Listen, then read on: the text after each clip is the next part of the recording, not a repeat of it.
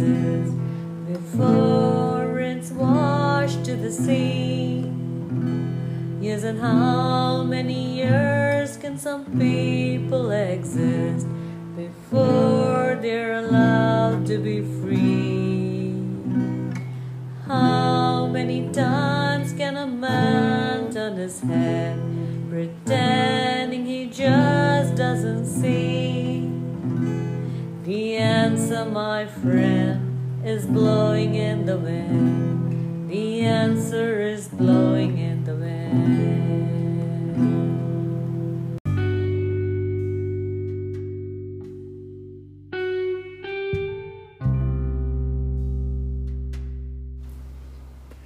While I reminisced my memories of grocery shopping as a child in the previous episode, I did not touch on how the entire supply chain has drastically been changed over the years.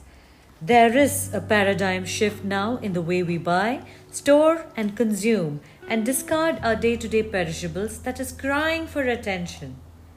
The carbon footprint at every stage, right from where perishables are sourced from, to the packaging of groceries, to the transportation of the same, to the return policies, and the layers of all the single-use plastic that gets added at every hub location.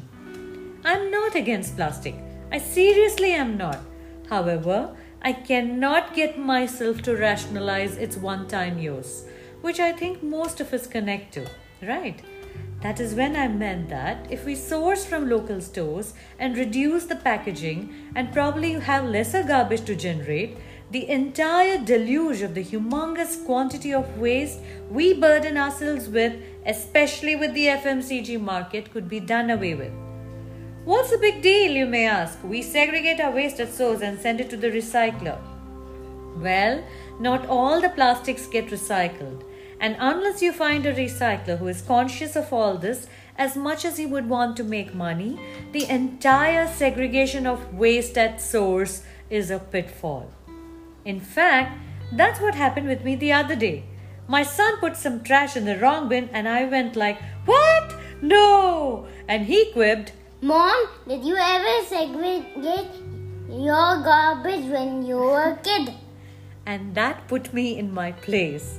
And I realized that it is imperative to talk about the dangers of unsegregated waste. I had to make it interactive with my child so as to not lose focus on the topic we were discussing. We played a game of dominoes and then my sermon on the interrelation between non-toxic surroundings and our health continued. How unsegregated garbage leaches over a period of time in the landfill, resulting in leachate, leading to methane emission and eventually the peril of groundwater contamination. And he gave his quintessential pom pom pom pom music. And I went on then to explain eating choices. The meat and fish kiosks in supermarket sources have conveniently adopted the practice of storing and packaging in single-use plastic bags and disposables. The same contents which were sold in the earlier years, the meat or chicken used to be wrapped up in leaves and tied with thread. The fishmongers used to come home with the catch. Why can we not now source locally and get containers of our own if we must get from supermarkets and do our bit in reducing those bags? That's my only ask. Why rely on the bags from the shopkeeper when you can carry your own to carry back your purchased items?